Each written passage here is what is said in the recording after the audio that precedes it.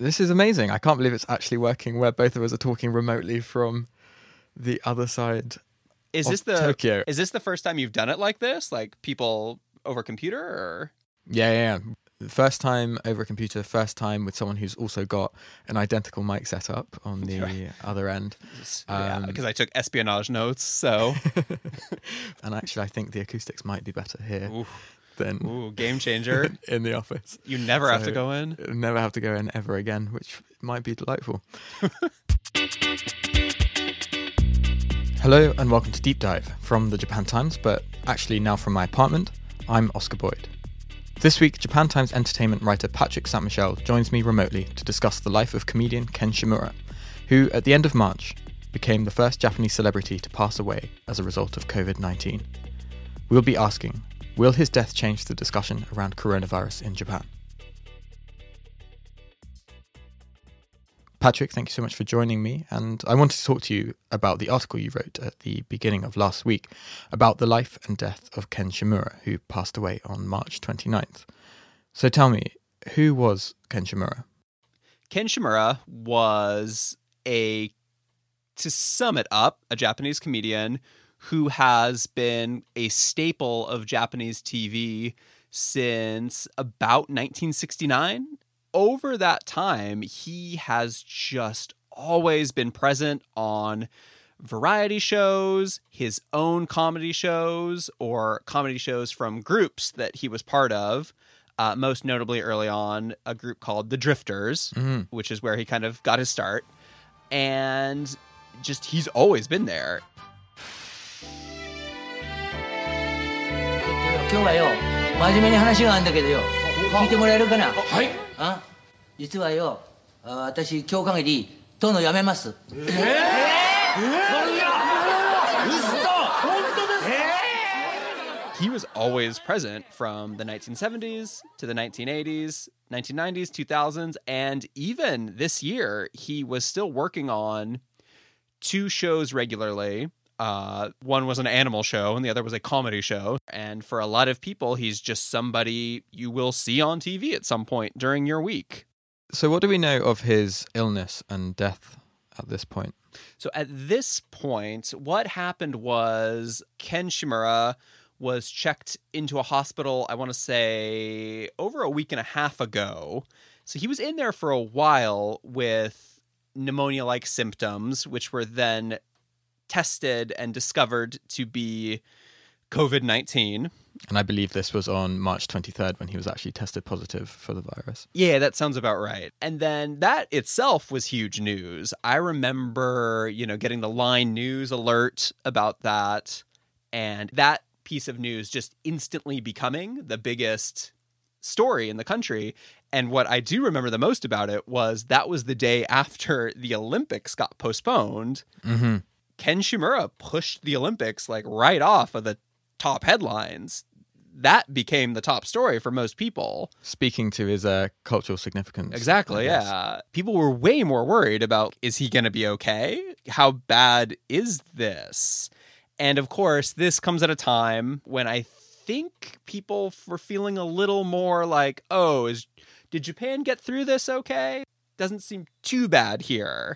Well, it was shortly after, so March 23rd was shortly after that fantastic Hanami weekend, which, I say fantastic because the cherry blossoms were beautiful and the sky was as blue can be, but for pandemic reasons, perhaps not so fantastic as people in their hundreds of thousands descended on popular cherry blossom points around the city and had their usual picnic. So there definitely was a feeling of relaxation the weekend before he was diagnosed. Exactly, right. You could still, see all those images of life's back to normal. And then this happens, and I do think it throws a wrench into that for many people. And then, as you said, a little over a week later, we get the news that he has passed away from this same virus. And as a result, that, is even bigger news. Every news show, every morning show after that happened just became sort of a instant memorial tribute to him. And you had celebrities who were kind of his contemporary back in the 70s and 80s, along with a younger generation of talents who are kind of sprinkled throughout these shows, holding back tears, or I mean, even just letting them go because it was so shocking. まだね、志村が死んだってなんか信じられないですよね。もう今でもなんかスッと出てきそうな感じがして、あまりにも早かったですよね。The thing I remember was, besides Ken Shimura trending on Twitter, like just the word shock in Japanese was trending, which really kind of like, usually if something big happens, the way you describe it doesn't trend. And yeah, it's just also so jarring to have it happen to, I mean, someone who for a lot of people is probably like grandfatherly or just been a presence in their life forever.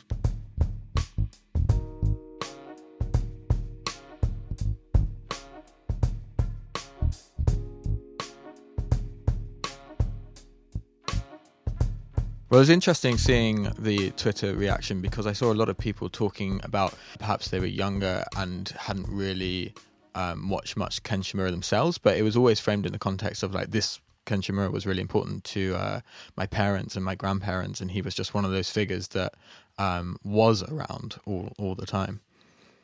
Yeah, definitely. And seeing also the other thing that struck me with Twitter, the reaction, and not just Twitter, other websites as well, was how everybody kind of had their own version of Ken Shimura that they could sort of reflect on or share their favorite memories of.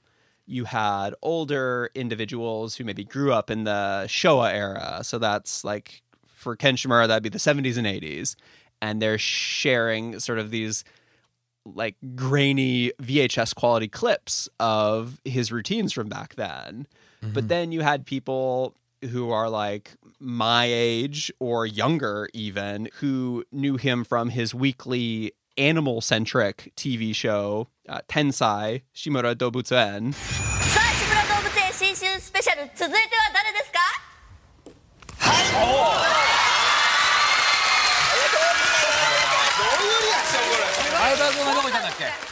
Like, that's the first place I ever encountered a Japanese celebrity of any sorts. Like, before I even thought about moving to Japan or anything. And that also underlines how big this guy was. Sort of accidentally, he became one of the avatars for Japanese comedy, I think, to many people around the world. Like, he never intentionally was trying to reach a global audience. But if you just type Japan funny into YouTube, his sketches just come up. Let's talk about some of those sketches. What are some of the most notable ones? I, researching this earlier today, stumbled across the English teacher one, in which he basically teaches Japanese English to Americans. I think so. I think they're American. Yeah. Yeah. And, they pronounce things as you would pronounce them in a North American accent. And then he does his own take with the Japanese, forces them into it. And it's really funny. And it's really funny. He skewers the English education system of Japan in the process. This is my mother. This is my father. Yeah, I was an ALT for 5 years, and everyone I knew who I would teach with, who was also from an English-speaking country, had seen that clip. And again, it wasn't that we knew who Ken Shimura was necessarily at the time, but it was just like he nailed it. And what was his style of comedy? He's done a lot over his career, as someone going for over 40 years in the entertainment industry would. He's kind of, to sum up his approach to comedy, and one of the reasons he was able to stay relevant and stay in the spotlight as long as he did, his comedy is very simple. It's very direct.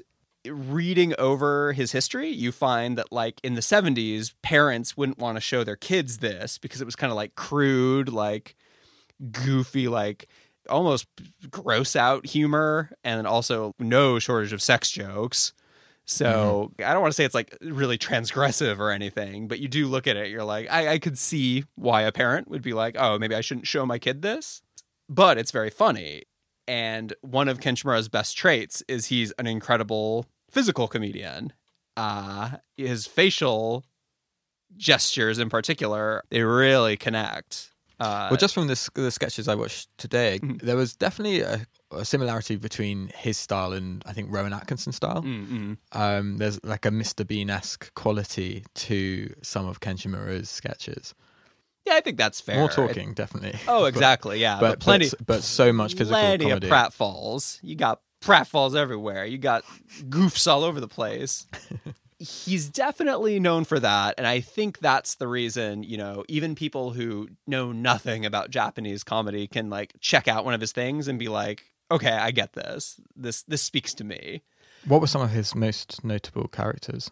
He's best known, I would say, for two recurring characters who have kind of become staples of Japanese pop culture at large. He has the character Baka Tono-sama, which translates to Stupid Lord.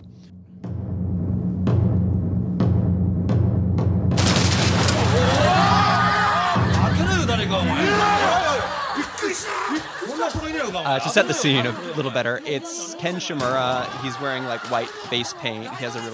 He's dressed as kind of a ancient Japanese feudal lord. And that's kind of the idea of these sketches. He's a stupid lord, but, you know, he's chilling out in a really big house. He's always surrounded by, like, women. And then he just interacts with a bunch of different characters. And, yeah, again, there's a lot of visual gags. But it was also something he could use to kind of poke fun at contemporary Japanese society, especially in the 1980s. Mm-hmm. And because it was kind of set in a fictionalized version of the past, he was able to get away with it without being called out or criticized too much. That's a little like clever twist that shows that, you know, as direct as his comedy could be, it did conceal a lot of barbs. And you can see that in that English skit you mentioned, for example, which is a pretty good broadside against the Japanese education system. He also had a character called Henna Oji-san, strange uncle. And this one is very, very Showa era, especially very 1980s Japan. He basically plays, I mean, strange isn't even the right word, honestly. It's kind of like lecherous uncle. Because, yeah, it's just this guy who's always like basically creeping on young women, which ties into one of the important points about Ken Shimura's career, which is he really was able to sort of typify Showa era entertainment. Mm-hmm. Which and what do you mean by that? He was able to he really summed up more regressive elements of Japanese entertainment, that sort of things you would watch today in 2020 and kind of be like, they could get away with this, but they could get away with this. This character Henna Oji-san's a really good example. It sexualizes women to an absurd degree, and it's like pretty bad in terms of like the way it show like women as having no agency. They're just something to kind of make fun of. But this was kind of standard operating procedure in the 1980s for Japanese entertainment. It's interesting that he managed to remain so relevant when I think, you know, a lot of other comedians who'd perform similar routines might be become a bit more of a pariah, I guess. Yeah, I guess part of it is he never like made that his thing. He wasn't trying to be like an edgelord, to use common vocabulary. But because, yeah, one of the big reasons he could get away with that in the 80s was the Japanese broadcasting rules were way more lax at the time. You could just be violent. You could show nudity. You could get away with all kinds of things in the 1980s. But by the mid-1990s, I think parents groups became kind of more organized and were kind of like, yeah, we don't want our children seeing this, at least in primetime TV. And something Ken Shimura could do really well is adapt with the times. So these characters, for example, could still kind of retain their chief characteristics. Like they could still be like a dumb feudal lord who's goofing on you, or you could be like, you know, creepy uncle you'd like to get away from. But they didn't have to go into as many extremes as they did. They could kind of carry the spirit of those characters without having to resort to the same things. They could find new ways to keep it moving forward.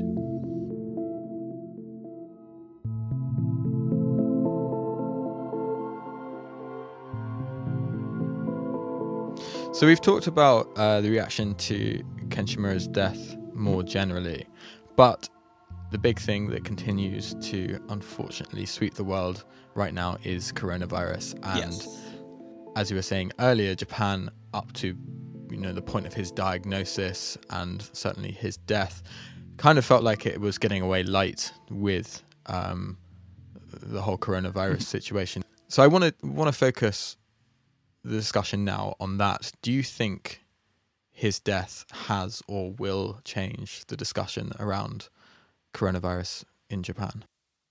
I think it already has, for sure. I mean, the pretty obvious comparison to go with is this is pretty similar to when the actor Tom Hanks told the world via Facebook that he had been tested positive for the coronavirus back in, what was that, early March, yeah? That was March 11th. March 11th. He and his wife, Rita Wilson, announced that they had been diagnosed with it while in Australia. Because I think for Americans, at least based on the people I know in my life, that coupled also with like the NBA instantly suspending its season simultaneously, those were the moments it went from this thing that was just this, far off, it's happening in China and Korea, like we don't have to worry about it, to like, everything's changed. And I do think it is similar in the sense that it raises the stakes for how people see COVID-19 in Japan. I think Ken Shimura's death from this, I think, really reminds how, serious it is. And also came at an interesting time itself, because it was on the Sunday, March 29th, when the announcement of his death was made. But that was also the second day of the first weekend in Tokyo where Governor Koike had asked everyone to refrain from any unessential travel outside. So I wonder how much it's kind of reinforced that message and actually put some level of fear into people that this is a disease that they too might be able to catch. Exactly, yeah. And hopefully it's at the very least inspired people to take the necessary precautions if you have to go out and do everything. And just knowing that, this definitely can happen. I think that's especially true for people who are Ken Shimura's age. He was 70 when he died. And anecdotally, my father and mother-in-law, they weren't really taking this seriously until Ken Shimura died. Now they're kind of like, we really see what could happen. So I'd like to imagine that there's a lot of people like them who see that somebody that is just practically a television friend to them, this happens, and we gotta be serious now.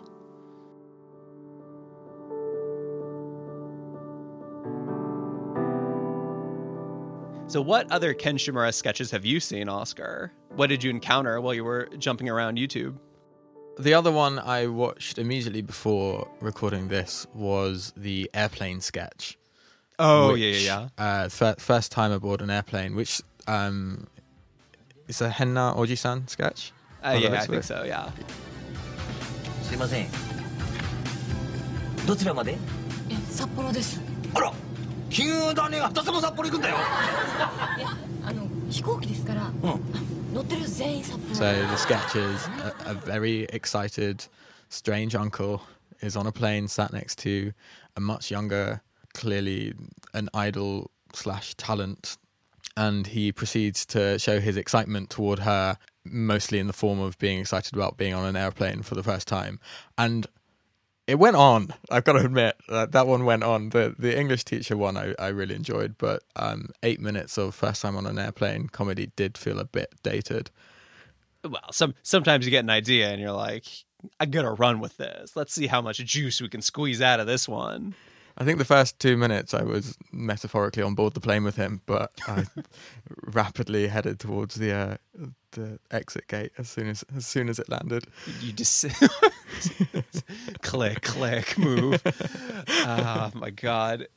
I mean, yeah, that is part of it. It's kind of intimidating how much stuff he made. And that's why, I don't know, one of the things I've noticed a lot of non-Japanese observers of Japan or people just curious about what's happening here and happening in regards to Ken Shimura's death, they've been trying to, find the right comparison with actors or comedians from their home countries that would sort of really drive home how big Ken Shimura was. Mm-hmm. Mr. Bean is a really good comparison, but it'd be like if Mr. Bean was on TV nearly every day and just kept cranking out new sketches. And then there were also like Mr. Bean specials like 3 times a year. Yeah, it's hard. I'm trying to think who it would be like. Perhaps not. I think Mr. Bean in the UK would be on that level of just beloved character. Yeah. Even though actually the output of Mr. Bean is pretty small. I think the actual non-animated version, which was the original version, only ran for 2 seasons. Oh, really? Or 3 seasons. And then there were a couple of movies. Most recently, Mr. Bean Goes on Holiday, which might become one of my lockdown movies that I need to rewatch as it's very fun. Mr. Beanathon. But yeah, I think that would be the level of comparison. But Rowan Atkinson doesn't host like a show where he hangs out with like a dog that can do human things, right? Like that's really maybe we're more talking Graham Norton then. All right, so Rowan Atkinson combined with Graham Norton. Graham Norton, yeah. But because that's really where it gets kind of like hard to explain. Is like he could spend an hour every week hosting a show where like a monkey goes shopping, and like make that interesting. Obviously, a monkey shopping is interesting, but he could take that to the next level too. And like, there's not many comparison points in, U.S. or British culture of someone who's that omnipresent and able to kind of like leak over into so many things. It also really underlines one of the quirks of Japanese entertainment, especially Japanese TV, is you get these talents who just have to do so much. And but if they are talented, they do end up incredibly ubiquitous. Exactly. They don't get stuck just having to do the one thing over and over again. They can at least add other, they have room to experiment like Ken Shimura did.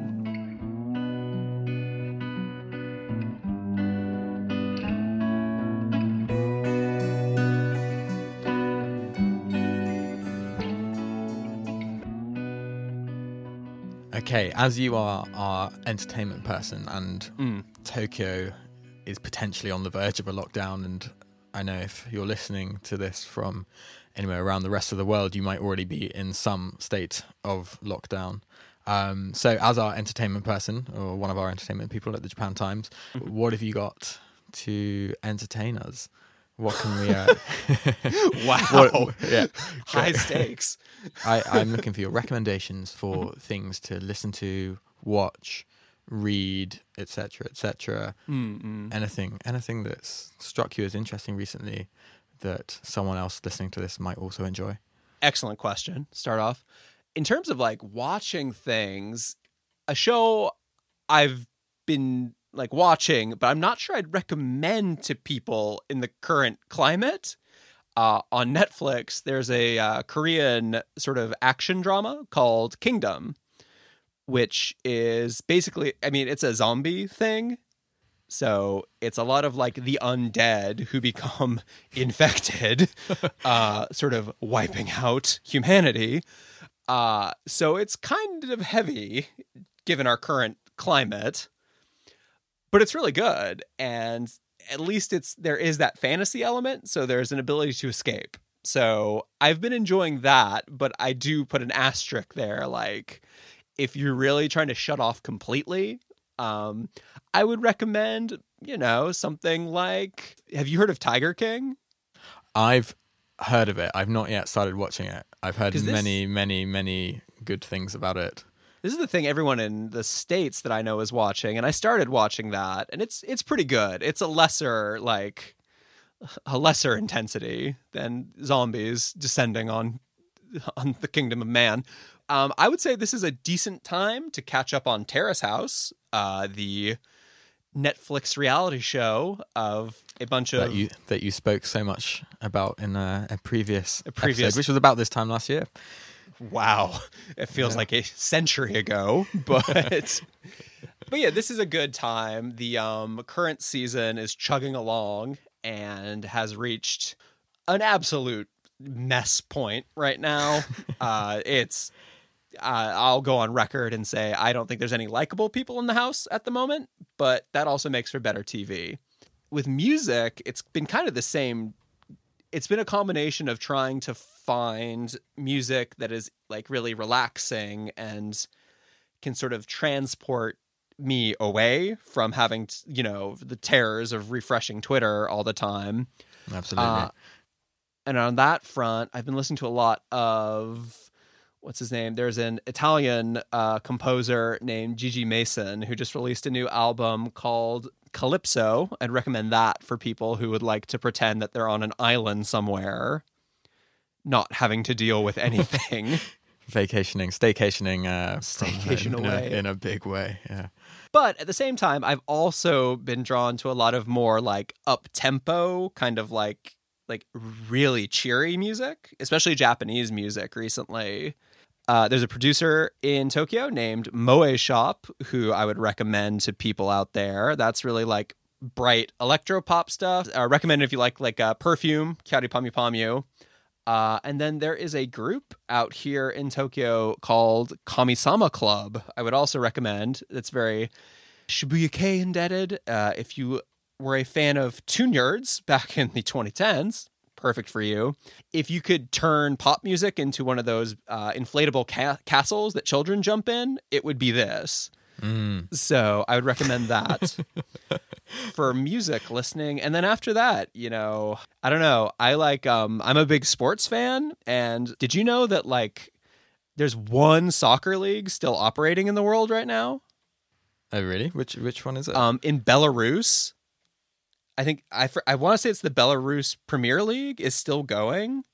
Because, like, I don't know, like the Belarus, like, prime minister or president, I don't think is taking this seriously. He said something like, oh, if you just drink vodka, you'll be okay. But, like, they're still playing games, and I'm starting to get this itch where I'm like, I could watch this. I could find a stream somewhere. Like, there'll be one stream somewhere. There's got to be some, like, bootleg site that'll give my computer just all these glitches but like I'll get to see somebody play a sport, even if it's some Belarusian soccer team. You've not got to the point where you're watching esports FIFA. Oh God, no, not yet. Okay. That's Belarus comes first. Talking about sports documentaries about things you might not like, I've heard something that is very good, and I say this because I'm not a huge fan of Formula One, but Netflix's Formula One docudrama apparently is incredible. Okay, I'm gonna take a note of that. Yeah, I've got an Italian friend watching it at the moment who says it's really good, but complains about the lack of Ferrari appearing in the first season. Wow. The other thing I've watched recently, which was great, was Jojo Rabbit. Oh, really? That was good? I haven't. I really enjoyed it, which, if you don't know what that is, it's a black comedy set in World War II Germany. And basically the main protagonist is a boy whose imaginary friend is Adolf Hitler. And it's a struggle between him and his Nazi urges. And it's really sad, it's really funny, and a really quite beautiful film all around. I mean, it sounds like both of us probably just need to get into Animal Crossing. I feel that's the real escape. Yeah. That's the winner of coronavirus is Animal Crossing. If there's winners.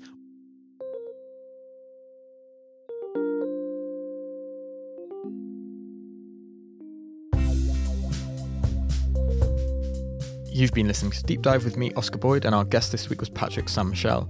Thank you to him for joining us and being our first experiment with remote recording. To stay up to date with all the latest developments around coronavirus in Japan, head to the Japan Times COVID-19 updates page. A link is in the episode notes. We'll be doing the best we can to keep recording podcasts during this time and keeping on top of things both related to the coronavirus and not. But please do forgive us if the audio quality slips over the next few weeks, or if we're not able to put out episodes. Thank you as always for listening. I hope you're all as safe and well as can be. Remember to wash your hands, and until next time, Potsukare-sama.